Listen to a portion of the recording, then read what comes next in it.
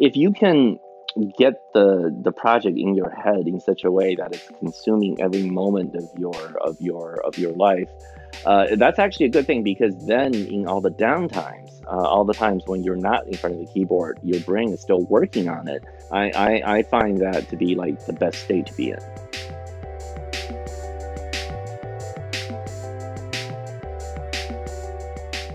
Well, this is the writers who don't write but are also tired. So I just want to clarify that every time we record this, one of us is like either sick or has allergies or records. It's because every time we're doing an intro, it's like 10 or 11 o'clock at night on like a Tuesday. I mean, I feel like this fits, though, with all of the interviews we've ever done with writers where they're like, for the first 5 or so years, I was just doing it after work, and it was something I had to do in my spare time, and it was a passion project. It feels like it fits the theme of the show, that we're always exhausted after doing our day jobs. It's true. I have a ton of like side projects that I've been doing recently. One of which, as a quick shout out for me, is shouting out myself here. I'm doing it. I have a podcast column for the Daily Dot now. It's just like every other week I'll review somebody else's show. But it is funny because I had a piece due yesterday, and I didn't like get time to start working on it until like 11 p.m. And at that point I was just like, honestly, like I can lose this column. I don't care. I need to sleep. So I went to bed, and I woke up this morning and wrote it. We've hit that point where I'm like, sleep has become an imperative. Just in case I didn't like mention this, because I do want this to be promotional as hell. That column is for the Daily Dot. So if you just Google, get over it. Google Stop patting yourself Jeff back Umbro up. Daily Dot, you're good. In any case, this is a good transition for who we have on the show this week, because he also started his career writing in the Twilight Hours. Who's on the show this week, Kyle? This week on the show, we have an exciting guest. We have Ken Liu on the show. The series is called The Dandelion Dynasty. The book that I just finished in The Dandelion Dynasty is called The Grace of Kings, and I'm very excited to get on to the next one. So if you did the reading for this week, if you're as much of a fantasy nerd as I am, you probably very much enjoyed it. If you didn't, I would suggest you go back and do so before we get into the interview, because we talk a lot about the Grace of Kings and the previous things that Ken has written. Yeah. So there's also the second book, which is out, third he's writing now. And then he also has a collection of short stories called The Paper Menagerie. In that collection is a story that is actually called The Paper Menagerie that did something unprecedented. It won all 3 of the hat trick of all the science fiction awards that are awarded: the Nebula, the Hugo, and the World Fantasy Awards. And nobody's ever done that before in the same year. So he's also been nominated for like 2 other Hugos for works in translation from Chinese literature and all kinds of just crazy, amazing stuff. He talks to us about that, about his work habits. There's one story that was very difficult for him to write that was in the Paper Menagerie collection, which I loved in a strange way once you hear what the story's about. So let's get into it. But before we do, I just want to tell everybody that we are now on Spotify. So if that is your preferred listening method, you can jump in.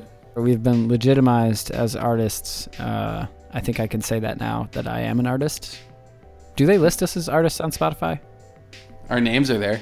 Right, but like, what do they say? Are they like artists? The artists, Kyle and Jeff. It just says The Writers Who Don't Write Podcast by Jeff Umbro and Kyle Kerner. Notice whose name is first, Kyle. But anyways, let's get to the interview.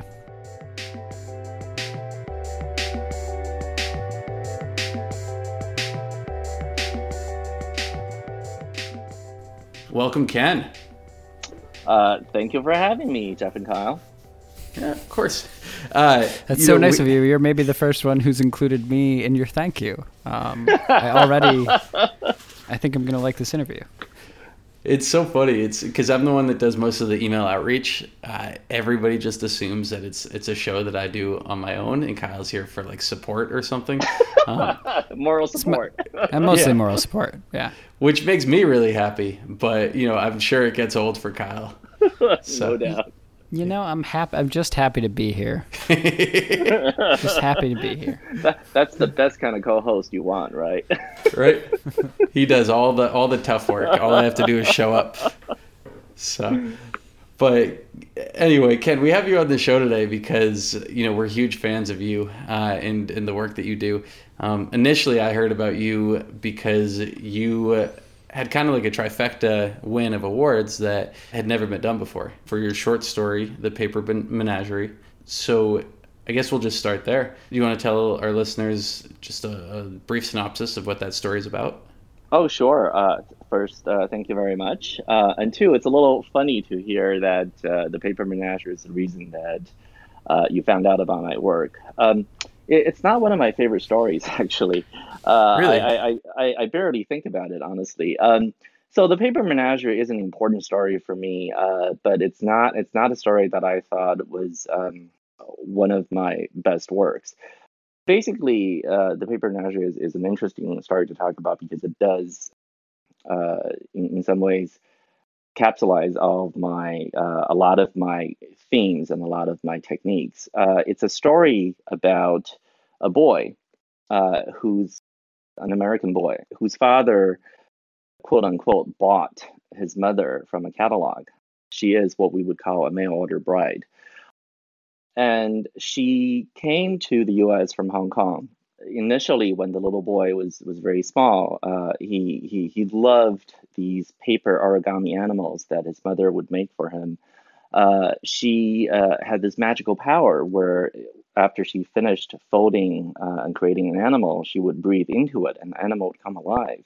And so the early part of the story involves the little boy playing with these animals and getting them to do all kinds of things that are just fantastical.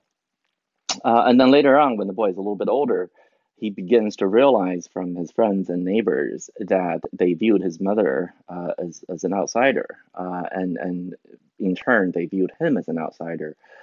His mother does not speak English very well, and she taught him as a little child to speak to her in Chinese. And so once his friends and neighbors begin to make him feel odd about it, he starts to distance himself from his mother and begins to refuse to speak Chinese. And his friends, he showed his friends these paper animals that his mother had made, and his friends said, "Well, these are just trash. They're made from wrapping paper. Check out my Star Wars figurines." So the little boy felt that everything he had known before that he thought was so special turned out to be something that the society at large did not value. And so he distanced himself from his mother and in fact resented his mother for marking him as unusual, as different from everybody else. And it's not only until he became an adult, after his mother had died, that he discovers her secret and comes to realize that how wrong he had been to reject her and to not understand what her love for him had meant. So that's the story. It's a magic realism story. It's not sci-fi or really fantasy in the sense of high fantasy. It's a magic realism story. Obviously, the paper animals that come to life is meant as a metaphor for mother's love and for that kind of magical bond between mother and child before society at large reads its values into that relationship.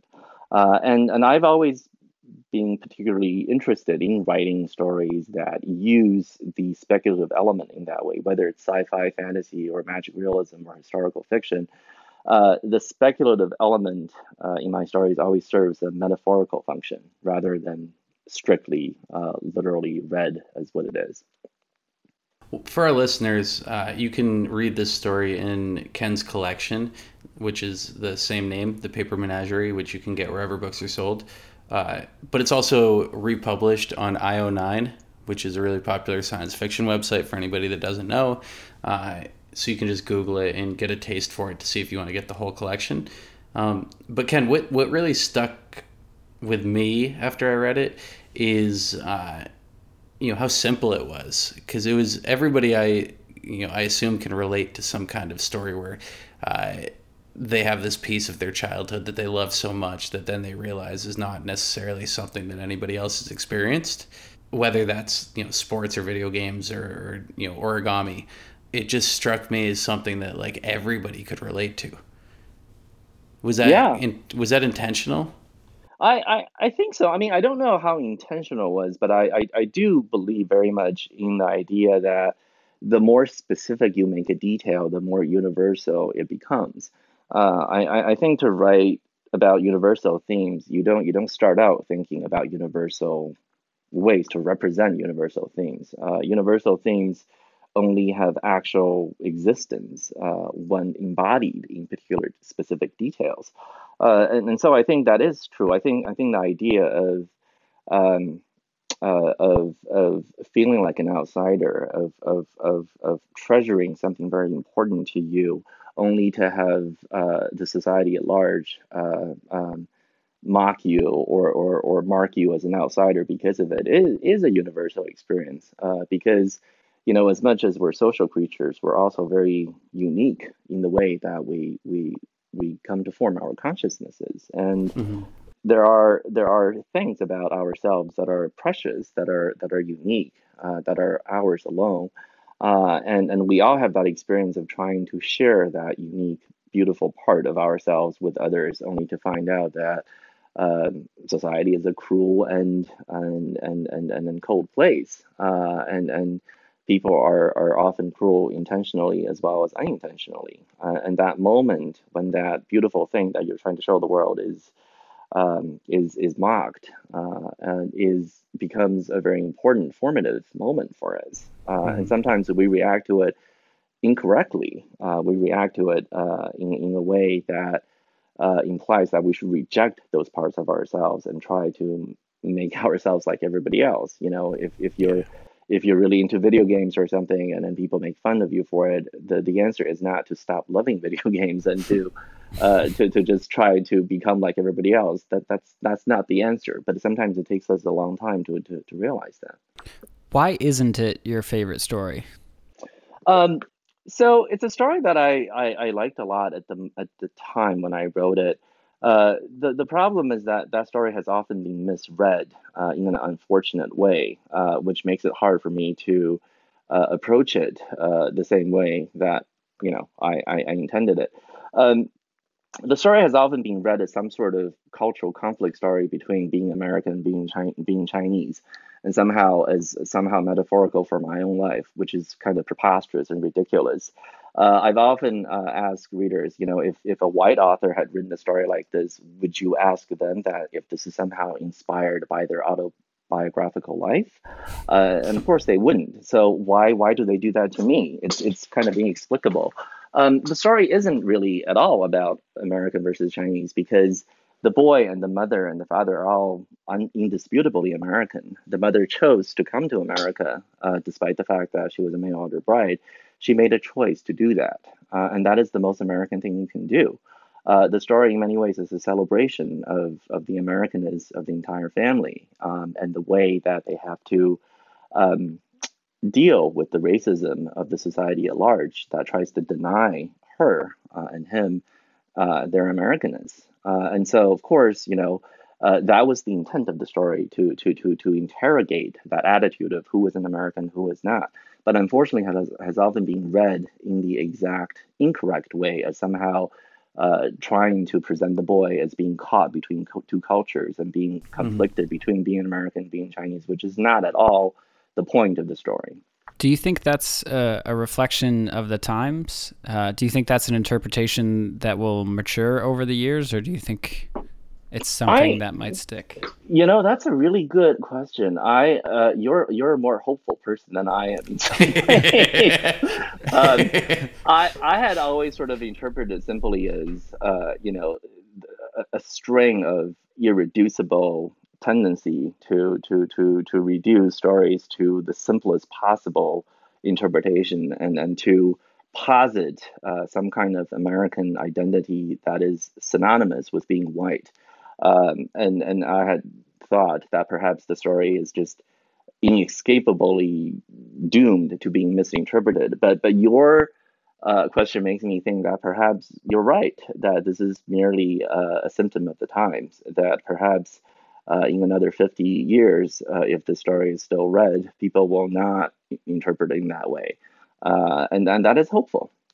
Well, I'm also coming off of having just finished The Grace of Kings and a decent number of your short stories in the Paper Menagerie. And one of the themes that I noticed, one of the themes that sticks out to me in your writing is how we perceive the events of the past. And in some cases in this writing, the events of the future. Mm-hmm. But it seems to be a pretty prominent theme, at least in your work, the idea of how we perceive the events that are being told to us and that have happened to us from a position of distance. Mm-hmm, mm-hmm. Yeah, I think that's right. Ken, you have a pretty astounding body of work. So I was hoping, if you're cool with it, Kyle, that we just go into it one piece at a time. Well, I was going to say, I think a nicer path there might be for Ken to walk us through how he got from the short stories of the Paper Menagerie to writing something like The Grace of Kings, which is very much a work that is larger in scope. Sure, I can definitely do that. So I've been writing for a long time, since really, I think my first story was published in 2002 or 2003. I can't remember exactly, but it's a while ago. And for most of my writing career, I was focused on short stories. I've published by now, I think, over 130 short stories, and the Paper Menagerie and Other Stories, the collection that you referred to early on, collects about 15 of those stories. A lot of those stories were picked because they seemed in some way to typify my approach and my thematic choice. But they span a variety of genres. I do write some hard sci-fi. I write a lot of sociological sci-fi as well, and quite a bit of fantasy, whether urban or historical, as well as some stories that are just not really science fiction or fantasy, but like the Paper Menagerie itself, a kind of magical realism slash fabulism type of story. And the Paper Menagerie and Other Stories is a good sampler of that body of my work. After I had written a lot of short stories and sort of experimented with a variety of voices and themes and techniques, I wanted to shift my writing in a new direction. I wanted to try to tell a bigger story, because the problem with short stories is that you create a world and you go into it with some characters and you live there for a little while. But just as you're sort of getting attuned to the possibilities of the world, you sort of have to leave. A lot of writers deal with this by writing a set of stories and setting the same universe so they can keep on exploring it and tell a larger story arc involving multiple characters in the same universe. For some reason, I've never been able to really do that, even when I consciously set out to try to set the same story in a universe, to set my story in a universe that I had already written about.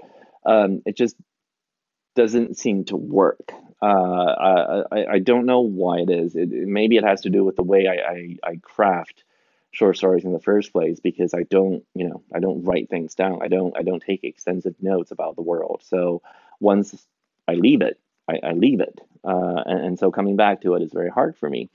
But I wanted to try to explore a world that I create in more depth and try to tell a story that is large enough to suit it. And so that's how I ended up writing my debut novel, The Grace of Kings, which is a epic fantasy novel. Epic fantasy, as you can probably guess by the genre name, tends to specialize in these large canvas stories involving multiple characters, multiple storyline, plot lines, spanning many years, and ideally with a very large, well conceived, fleshed out world in which the characters can play out their epic drama. The Grace of Kings is one of those types of stories. I wanted to create a world that I can linger in for years if necessary, and write a massive story in. And so that's what I decided to do. It turned out to be actually kind of an interesting story in terms of my struggles to tell the story. I'll start there. A lot of my short stories are really short. I think a large percentage of the short fiction I've written are actually flash fiction, meaning they're under 1,000 words each. Um, the Grace of Kings, however, ended up being close to, I think, 200,000 words. So when I started writing it, I thought, oh well, it's basically like writing 21,000 word stories. And then just do it a couple more times. How hard is that, right? You do 20 times the flash fiction, you got 20,000 words, and you repeat that 10 times more, and you've got your epic fantasy novel. So if you can write one flash fiction story a day after a year, you have your epic fantasy novel, right? So that was how I Yeah. how I how I began my approach. Um, it turned out that that was not quite the right way to go about it, uh, for a variety of reasons. But the most obvious one is your brain actually isn't large enough to hold that much material in it all at once. This was something I had never experienced as a short fiction writer. I know a lot of writers enjoy outlining things and writing extensive notes and fleshing out their outlines as they get to their first draft. That was never approach. That was never my approach. I'm one of those writers who's more of a fly by the seat of your pants type, and so I like to have everything in my head and then just draft based on that vision in my head. For short fiction, this works because you can, in fact, hold all the details of the world that you need to know, and all the characters and all their motivations and all their back histories, and all of that in your head. And it's possible to finish the draft in a couple of days, and then going back and refining it and making sure it all works well. That's all fine and good, and I've done that many times, and so I was very familiar with that process. But when you're working on a 200,000 word epic fantasy, that's just not going to work. You end up not being able to keep the large arc in your head. It's just it's like having a computer with insufficient RAM. It's just not possible to keep all that stuff in your head at once. You got to swap it out and swap it back in. And because my habit was not to take any notes at all, I had nowhere to swap it to. So the more I tried to work on this project, the harder it became. And I, in fact, had to end up learning a whole new set of techniques for how to write such a story. I ended up keeping. Go ahead. What kind of techniques? Because we've had a number of authors on the show that have told us about like new softwares that they've been using in order to kind of keep track of the plot lines within their books. And Yeah. That's what I had to do. um, I actually ended up experimenting with a bunch of different things. It's pretty funny. I started out by trying to outline, and then I realized that I'm just not an outliner. Outlining things, for me, just kills it. If I try to outline a chapter, I stare at the outline and I'm like, what's the point of writing this stupid thing? I already know what happens. There's no point. Like having an outline and working on an outline basically kills the joy of telling the story for me. So I can't do it that way.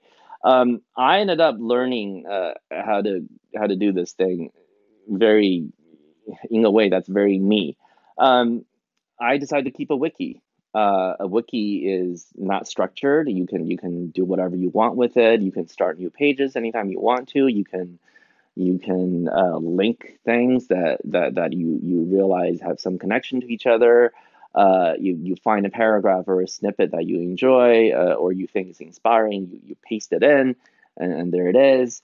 A wiki is very free form and just the right kind of associative database that I needed. So I ended up keeping a wiki for the world of Dara, which is the world in which the Grace of Kings happens. And I ended up writing, I think, almost as many words in the wiki as I did end up in the final novel. The wiki is this massive thing that's like a snapshot of my evolving brain. And I ended up really loving that approach, using the wiki as a way to track the world and to construct the world as I was writing it. And the other thing I learned that turned out to be really awesome and fun is to write fake science papers in the world. I know this sounds super geeky, but you know how in The Handmaid's Tale, Margaret Atwood at the end has this postscript, which is basically a fake academic paper about how Gilead came to be, right? I know a lot of readers hated that. They thought that kind of thing was just, sort of breaking out of fiction. Fiction is about storytelling. Why do you have this science paper like thing at the end? But that was my favorite part of the book. I love that sort of thing. I've always enjoyed reading science papers.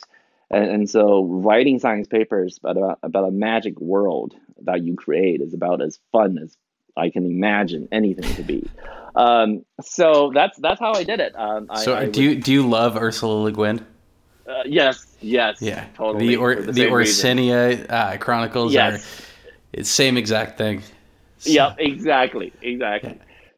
So that's what I ended up doing. I wrote papers about the history of Dara's cultures and language and the animals and so on and so forth. Anyway, that turned out to be very useful as a way to help me structure the novel. So what you're saying is eventually we will get those science papers delivered Silmarillion style about the history and culture of Dara. I'm not sure that would be a great idea. I'm not sure I'm almost certain that I am not going to do anything of the sort. The papers are a lot of fun for me. I doubt readers would find them nearly as enjoyable as I have. Can I ask a question you might not want to answer? Are they Sure, go for it.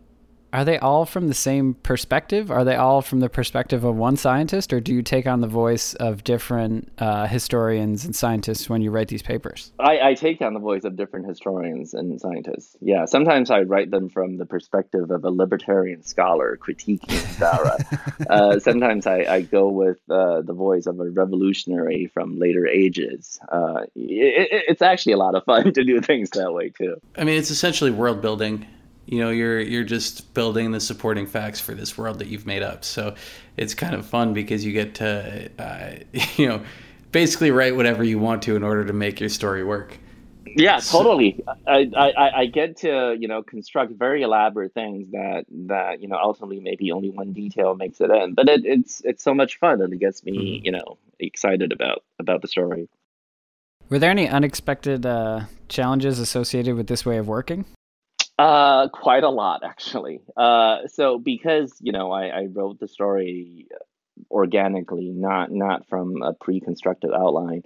What I ended up doing is, I sort of described it this way. I had in mind a few pivotal events that had to happen to get the plot to the end. So I set out to sail across the ocean and I see a few islands dotting the Pacific, and I know I need to get to those islands. Exactly how I would get to each of the islands, I had no idea when I set out. And so that gave me a nice balance between having some structure and having no structure whatsoever. Having too much structure versus having no structure whatsoever. It left enough room open that I could just explore while I was writing and telling the story and just navigate myself to each successive island. But because the islands were there, I wouldn't wander all over the map and just going off the end of the world. So that was a nice way for me to go about it. It's the problem with this approach is because I was at the time writing, I was working full time when I was writing The Grace of Kings. And so I really only had my morning and evening commute on the commuter rail to do the writing. And so despite all my efforts at structuring and keeping things properly organized, I was writing this novel in 500 snippets at a time.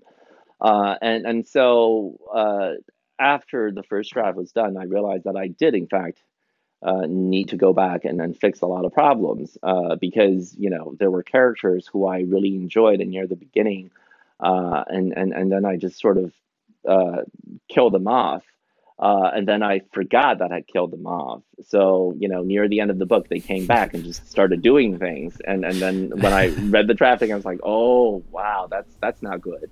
And there were characters I didn't like, and then I just sort of forgot about them and never mentioned them again. And I was like, well, I can't just drop them. I mean, something happened to them, so I have to figure out what to do. So yeah, there were things like that had to be fixed. So that's the problem with writing your novel in little short snippets and not being able to focus extensively as much as I would have liked.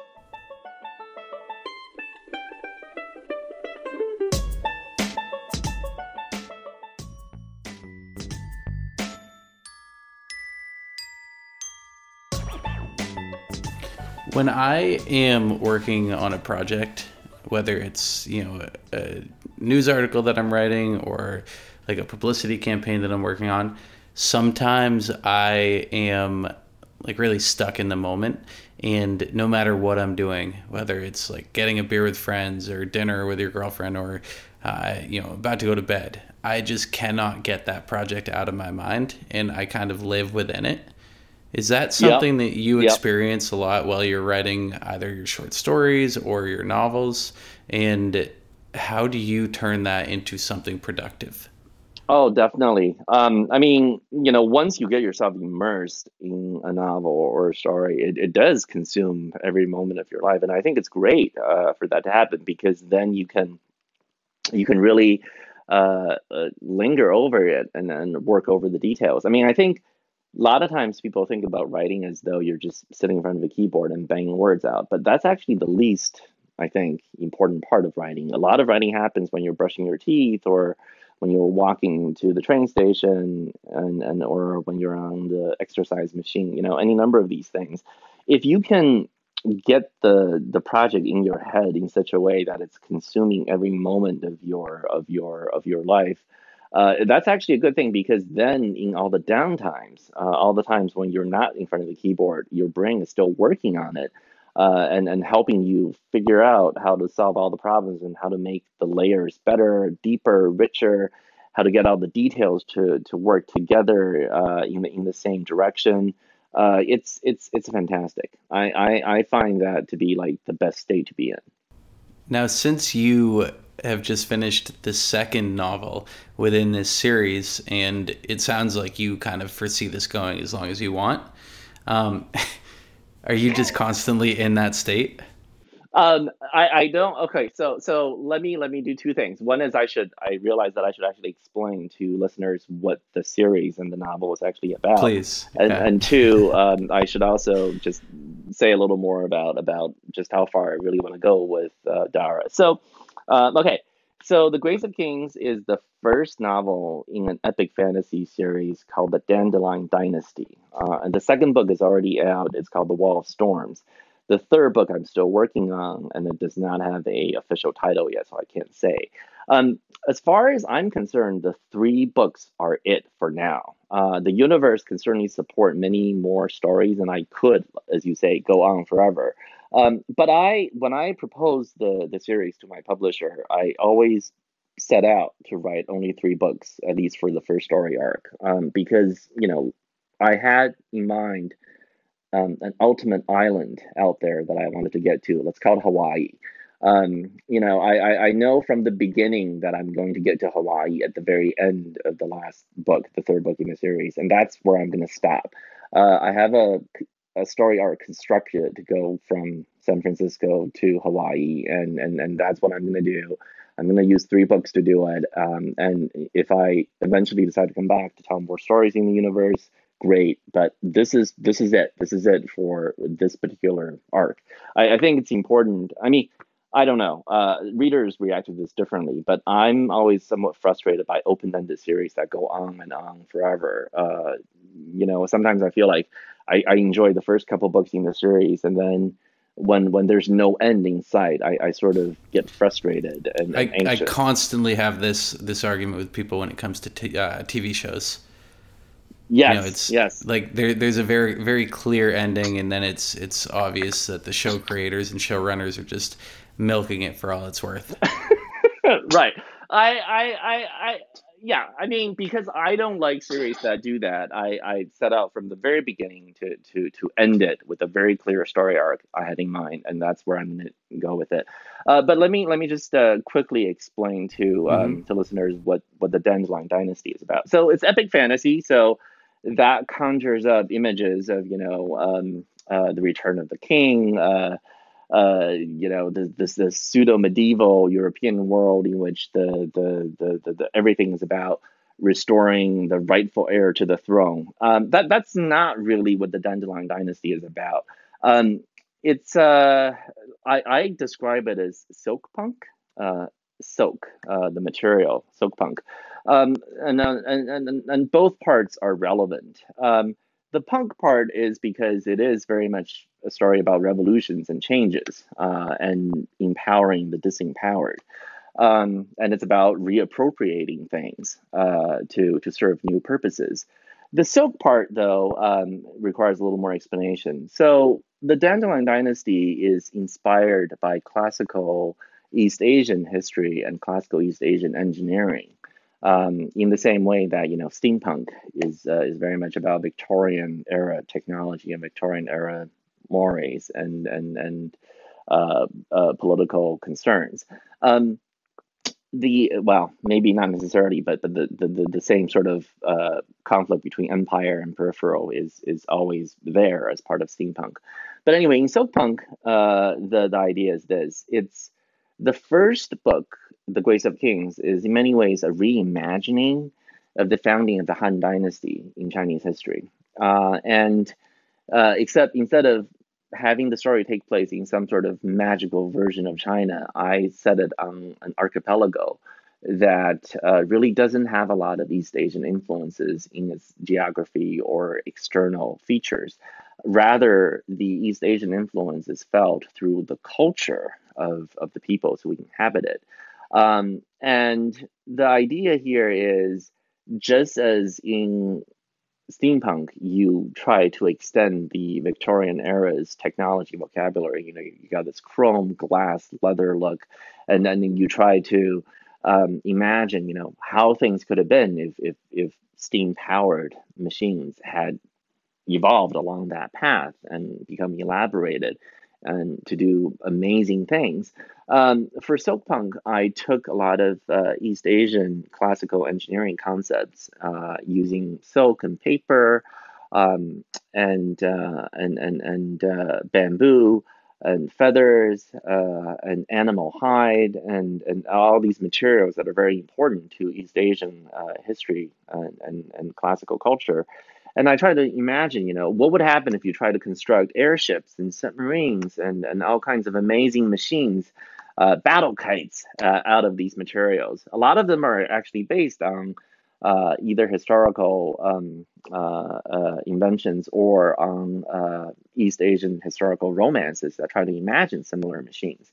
But so here's a world in which you actually do have these powerful machines constructed along these very old Chinese, Japanese, Korean engineering principles. So I think one of my friends tried to describe the Grace of Kings, and they said it's sort of like War and Peace with airships. It's like Romance of the Three Kingdoms, except you've got whale-like submarines. And then I'm like, okay, that works for me. So anyway, that's the description of what the series is about. Over Did time, you go ahead. did you come up with silk punk, or was that something that's already used elsewhere? I don't remember seeing other people use it. I mean, I can't claim that no one else ever used it before I did, but I just thought it made sense because, I was trying to tell a story that is very steampunk-like, except it's based Hmm. out of East Asia, and also it's very much about revolutions and reappropriation and trying to make old things serve new purposes. So it Interesting. felt like the right thing for me. Yeah, I mean, I had never seen it before, and it just so happened to make its way into every review that I read for the book. So, good job on coming up with something that will stick. You've created a brand. Yeah, Yay! yeah. So, well, and it's interesting too because you do a lot of work with Chinese literature and in translation, and you actually we mentioned earlier that the reason I discovered the Paper Menagerie is because it had won an unprecedented Nebula, Hugo, and World Science Fiction Award. World Fantasy. World Fantasy. Okay, I'm sorry. World Fantasy Award. And you also won the first, was it Hugo for work in translation? Yes, I think you're referring to the Three Body Problem by Yes. Yes. And to our listeners who don't know anything about science fiction awards, like all of those are enormously prestigious awards, and you know, I don't think it's very normal for anybody to win, you know, any of them, let alone multiple of them multiple times. And that's not to mention many of the awards that you have that you also won. And I think you're nominated for a third Hugo. Is that accurate? I'm trying to remember. I'm not nominated for anything this year. The novel, one of the novels I translated, which is actually the third book in the Three Body series by Liu Cixin, is up for a Hugo this year. And I'm on the ballot as a translator. Yeah. Okay. So I mean, like all I mean to say by this is that you are, you know, not only prolific but very accomplished, and it's very clear that your work resonates with people because, you know, these awards don't get given to just anybody. So I wanted to ask you, you know, really about why you are so prolific, not only with the scope of work that you put out, but also like the amount. Scope being like work in translation, short stories, novels, and I'm sure I'm missing, you know, several other different projects that you're working on, but because you also have a full-time job. Okay, so let me take that a piece at a time. So, okay, number one, awards. I'm super, super grateful, you know, for the fact that fellow readers, writers, critics, and have seen fit to nominate me for various awards and have sometimes even given me one. I will say, however, honestly, that I almost never think about them. I mean, literally the only time I actually think about them is when people bring them up and ask me how I feel about them. Mm-hmm. And my answer is always I'm super grateful, but I just don't think about them that much. Well, I mean, you had a line in a Boston Globe piece about you where you said, like, the only times that you mentioned your writing at work is when your colleagues congratulate you on the awards, because you don't want to be the kind of writer that's constantly talking about like how accomplished he or she is. Well, it's more than that. It's just that I think like awards are complicated and people have complicated relationships with them. And I think a lot of times um, uh, awards are very dangerous for writers because if they win an award and they feel like, you know, they did something magical with that story, then they're going to be sort of inclined to try to repeat the magic. You know what I mean? And honestly, I think awards are really, really very, very arbitrary and fortuitous. You get an award and you should be happy about it. But I really think it's very bad, for me at least, to think about them very much. I always think that the best story that I'm writing is the one that I'm working on right now. The best story I've written is the one I'm working on right now, and that the best novel is the one that I'm still thinking about. And for me to give a lot of weight to awards would somehow, I think, prejudice me towards trying to recreate and recapture magic rather than trying to do something new. So I tend to not think a lot about books that have won awards or stories that have done well in the award circuit. I tend to almost deliberately avoid them because I don't want to do anything that comes close to what they did, because I don't think there's any magic. And in fact, it's better to try to avoid them and doing anything similar ever again. The second thing I want to say is, as of just 2 months ago, I actually quit my job to congrats. become a full-time writer. Yes, thank you. Look at you. Mainly, yeah, I know, like me. Mainly, it's because I wanted to spend more time with my kids. This routine where I was working a full-time job and trying to write at the same time was taking a toll on the amount of time I was able to spend with my kids, and that did not feel right. And then I feel like, you know, if there's one thing that I wanted to do well in this life, it's to be considered by my kids to be not a bad dad. And so it was pretty important to me to try to prioritize my life and make sure that I am spending enough time with them. So I've made the jump to be a full-time writer mainly so I could actually spend more time with my kids. And so far that's working out, which I'm very happy about. And so in terms of being prolific, I will say that a lot of that is purely an illusion created by the publishing industry. And here's what I mean. I think in 2010, 2011, somewhere around there, I published like 20 stories in 1 year or something like that. It's a large number. And I think that was when this idea that somehow I write very fast came into being. People thought, well, he published so many stories in 1 year. He must be writing so fast. And I was like, listen. A lot of these stories were written over 5 years ago. They happen to be published this year. It's not like I wrote them all, during that year. It's just because I've been writing for so long, and I haven't been publishing as much early on in my career that I had this huge body of stories that I could then publish later on. So it created this illusion that somehow I was very fast. And once that image gets into people's heads, I think people tend to use confirmation bias to read everything I do and sort of perpetuate the idea that I write very fast. But in reality, I'm among the slowest writers I know among my friends. People keep on telling me on Twitter, I wrote 3,000 words today, I wrote 5,000 words today, I wrote 10,000 words today, I wrote 20,000 words today. And I just look at this and my jaw drops. I can't do that. I mean, for most of my career, 500 words a day was a good day for me. So it's pretty funny for me to be thought of as being very fast. I wish I were fast. Let me put it that way. So one of the things that we like to do on the show is to get into the weeds on how these great creatives that we have on the show actually do what they do.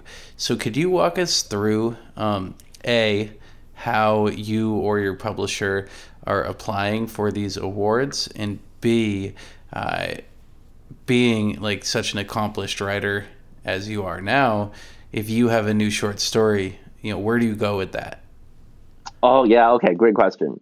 So there are a ton of different awards in the speculative fiction field. And the funny thing is, for most of them, you actually can't do any kind of application. There are some awards where you can. I think one of the small press awards actually does solicit writers and publishers to explicitly submit work to the jury for consideration.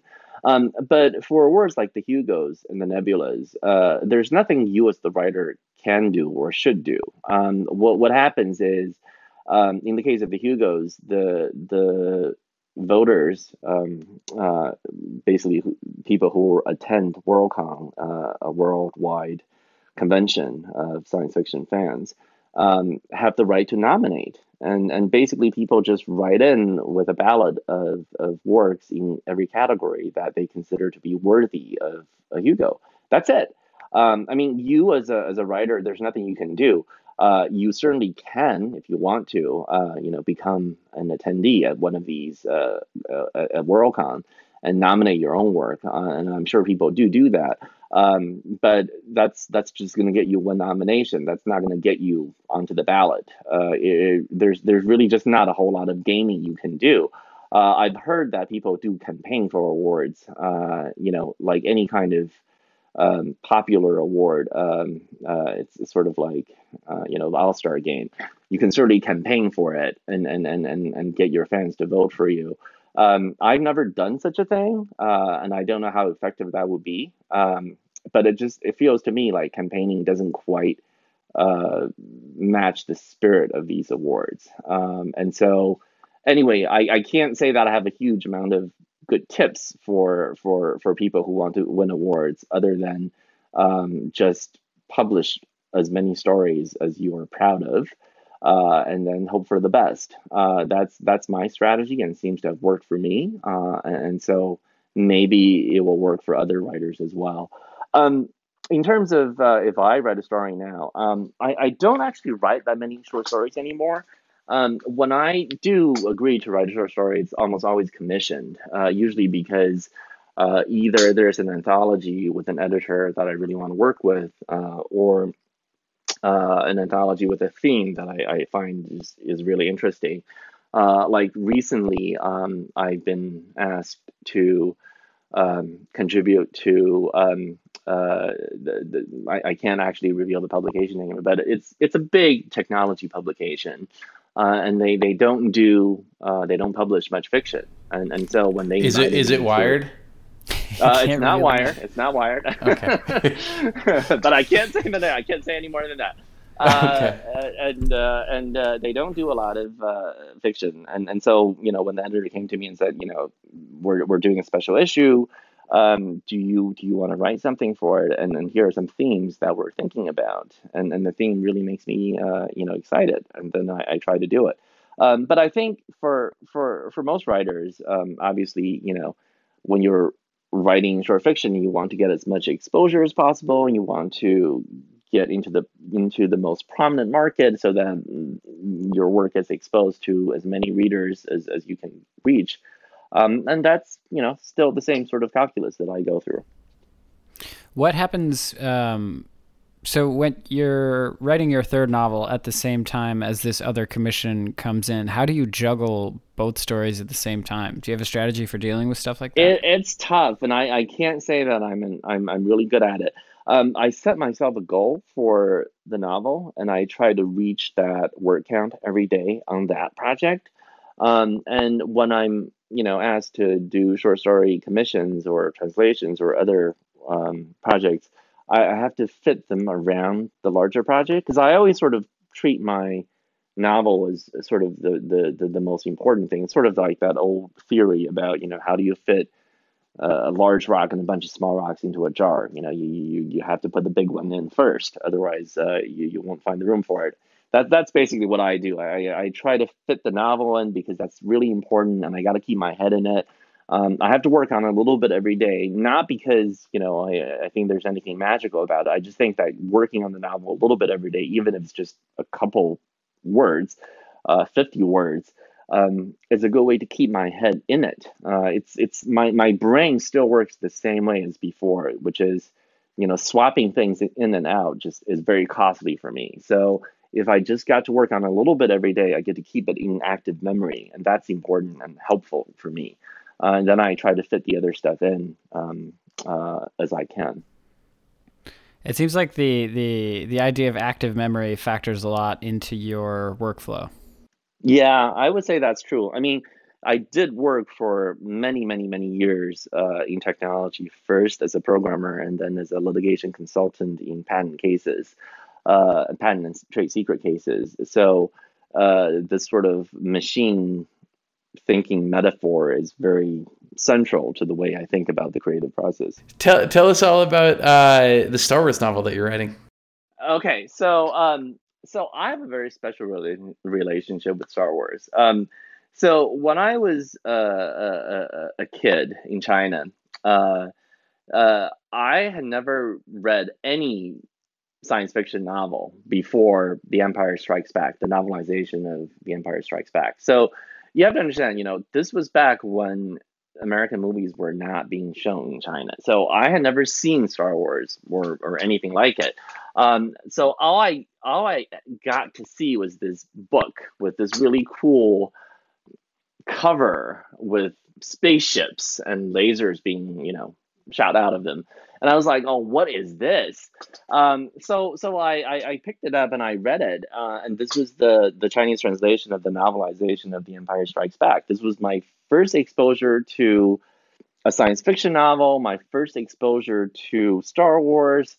You can imagine how confusing everything was. I mean, just imagine being thrown into The Empire Strikes Back, and that was your first exposure to science fiction altogether, let alone Star Wars. It was overwhelming, but I loved it. I thought it was amazing. Here's this universe in which good and evil had actual physical manifestations. You actually had these lightsabers that turned different colors, based on if you were good or evil.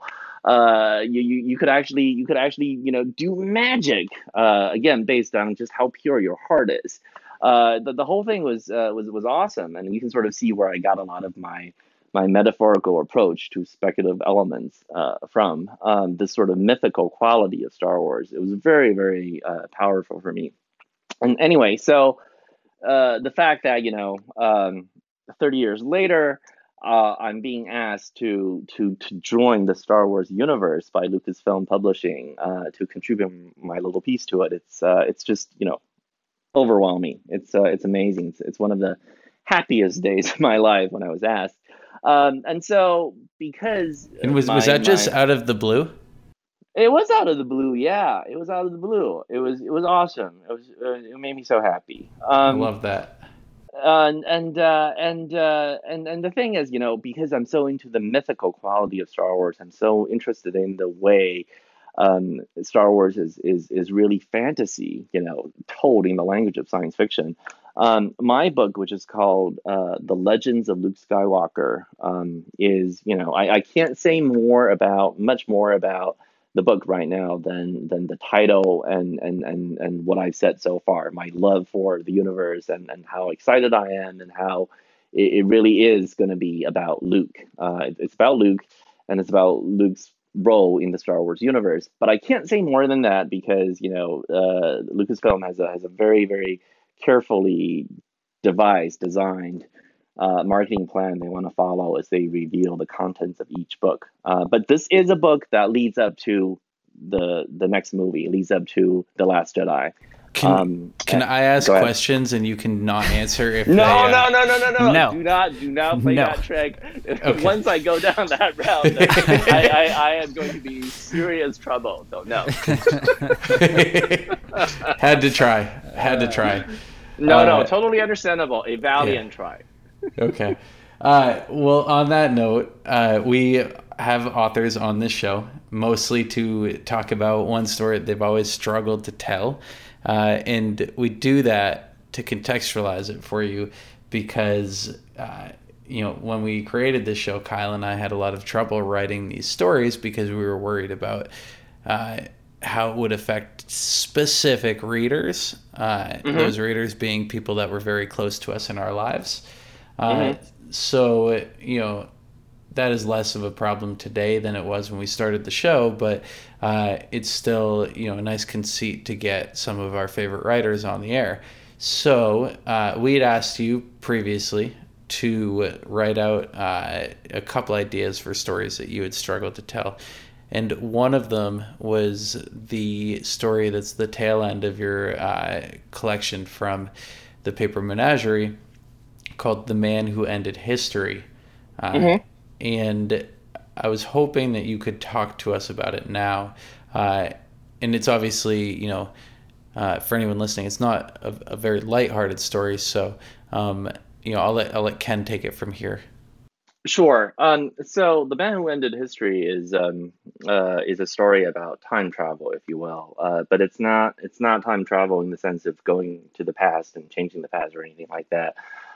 It's a story really about history. We talked earlier about the meaning of history and about how we react to the past, and this is a story that explores that.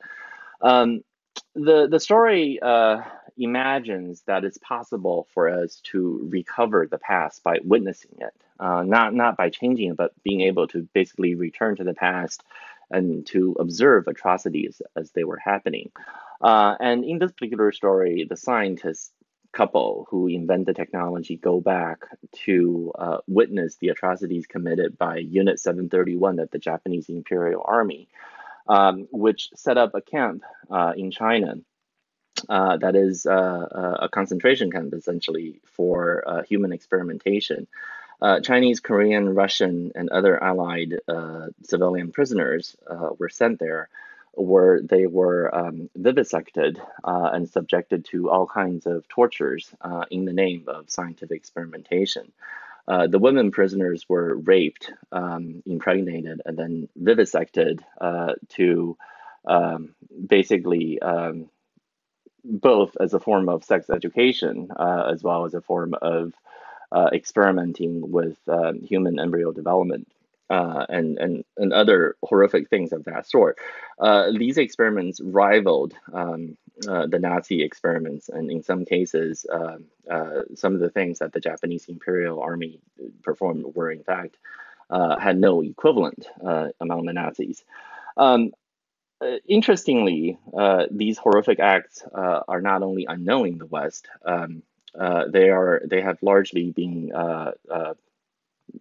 covered up as a result of the fact that General MacArthur pardoned all of the doctors who worked at this facility in order to gain their expertise for biological weapons research after the war.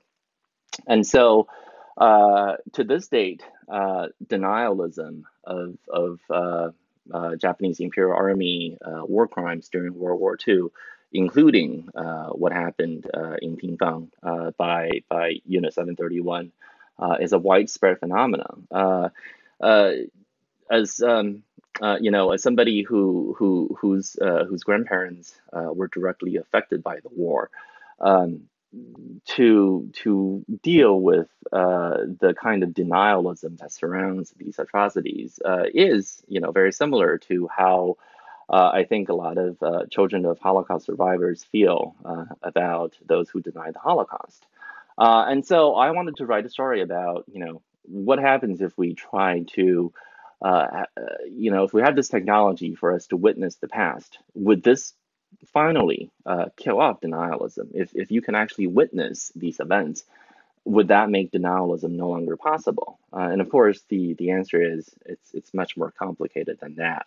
And so the story turns into a meditation on the meaning of history, on who owns history, who has the right to investigate the past, why do people deny? And it became incredibly hard to write because one of the things I wanted to do is I wanted to make sure that I gave the denialists the best argument possible. I wanted to make sure that I represented their view in as convincing and as empathetic a way as possible. I mean, it sounds strange, but I really believe that it's very important when you're trying to tell a story to tell the story so that it presents, maybe this is the lawyer in me, but I've always believed that you must present the other side's argument as powerfully as you can if you want to convince people of something. And so I spend a significant amount of time researching denialism forums and talking to individuals who are denialists, who deny that the Japanese Imperial Army committed any war crimes at all, and who claim that everything that we know to be true are in fact only manufactured lies by the Koreans and the Chinese and all the other victims of the Allied countries that Imperial Japan conquered. So I spent, I think, 8 months to maybe a year investigating these forums and talking to people who are denialists. And it's very hard to try to be empathetic to people who would deny that you're alive at all, or you're human. Many of these denialists are unabashed supremacists, Japanese imperial supremacists who believe that everything Japan did during the war was correct, that Japan was the victim, that the Chinese and the Koreans are subhuman. And some of them would articulate these views in a super academic, reasonable sounding way that made it impossible, really, on some nights for me to even sleep. It was very, very painful to go through this, and then I'm not sure. I don't recommend this experience for most readers. Just in the same way that I don't recommend that you go browse Holocaust denial forums and try to engage with these people. It is what it is. But for purposes of my story, I wanted to make sure that I presented their view in the most empathetic way possible, and I had to get inside their heads and learn how they think. That was an incredibly painful process, and I think there were moments when I felt suicidal because there's nothing that will make you despair of humanity and give up hope in humanity is trying to deal with and to engage with people like this and trying to empathize with them. And so I went through that harrowing experience. I wrote my story, and I'm still very proud of it. It's the story I'm most proud of, which is why it's the last story in my collection. But I would not go through that experience again. Do you think that now? How long ago did you write that story?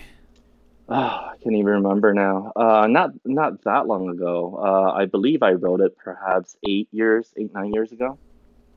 And has the passage of time softened that experience? Has it clarified anything about the story for you?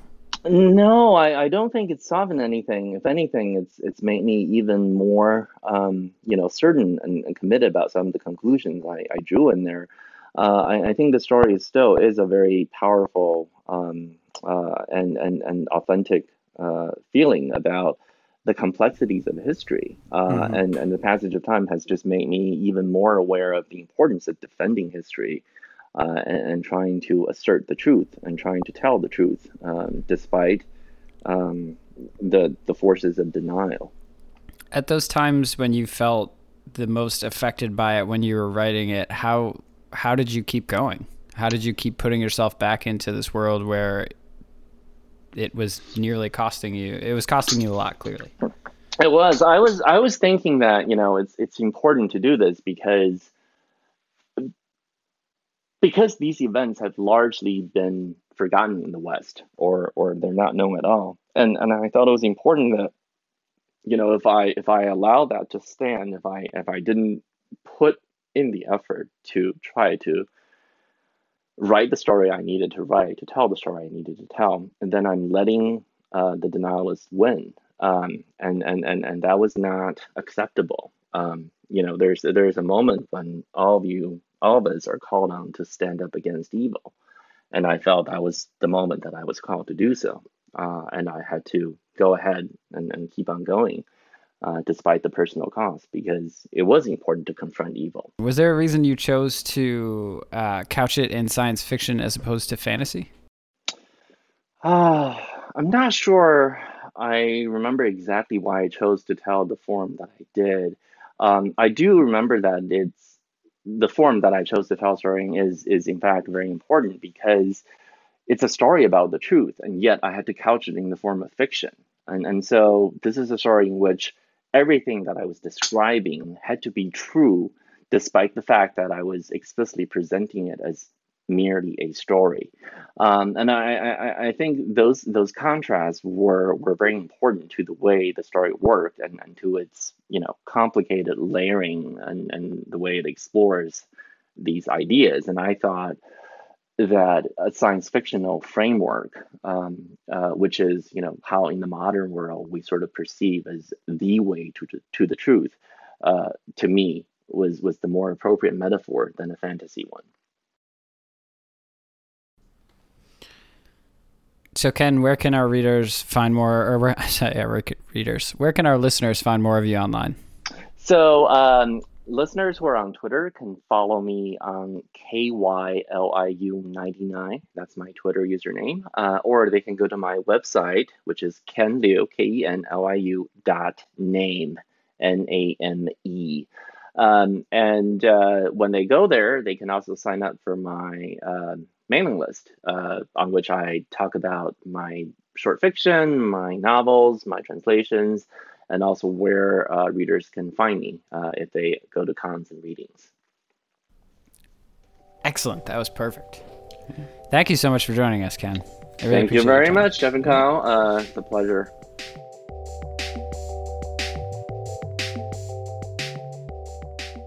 That was Ken Liu. The book that we discussed in this interview was The Grace of Kings. You can find Ken Liu online at kenliu.name, KenLiu.name. He's on Twitter as well, so let him know what you thought of this interview. How cool is that he's writing a Star Wars novel? Oh my God. I mean, I will confess to having read several of the Star Wars novels. Nobody is surprised by this. I even read through every novel of the Young Jedi Knights series, which I feel like some people wouldn't cop to, but it was like I spent so many hours of my youth trying to make things fly into my hand. Again, nobody is surprised by this. You fucking nerd. But it's very exciting to get to actually talk to someone who's writing one of these stories now. I'm pumped. If you want to check out his works for real, just Google The Paper Menagerie. IO9 published it in full, and you can read it for free. You don't have to pay a penny, and it will convince you that you should buy all of his books. And you can get him on Twitter at Kyliu, Kyliu 99. He has a super dramatic profile photo. But, all the best do. All the best do. You can find us online at www.podcast.com. We're now on Spotify or iTunes or Stitcher or wherever you listen to podcasts. It doesn't matter. I've painstakingly put our show everywhere. We want to thank Ken for coming on the show. We want to thank Ryan Dan for doing the music at the top and the bottom of the hour. Ryan Dan is from Holland Patton Public Library and is a really talented composer and writer, and you should check out all of his stuff and subscribe and buy and do all of the fun things. We also want to thank Ben Sound for providing the music that you heard in the middle of the show. bensound.com. This is a Creative Commons piece of music, and we're super happy with it. We'll be back in a couple weeks. We're not going to tell you who's on the show because we have a few different options, and we don't know which one we're going to go with yet. Probably going to flip a coin. We also want to be mysterious. We don't know who's going to be on the show because we're loose cannons, both of us. In any case, thank you so much for joining us. Let us know what you thought of this episode on Twitter at www.podcast, or you can shoot us an email at www.podcast@gmail.com. We really appreciate hearing from our listeners. We've gotten a couple of really nice notes, and it makes us smile. So thank you. And we'll see you in 2 weeks.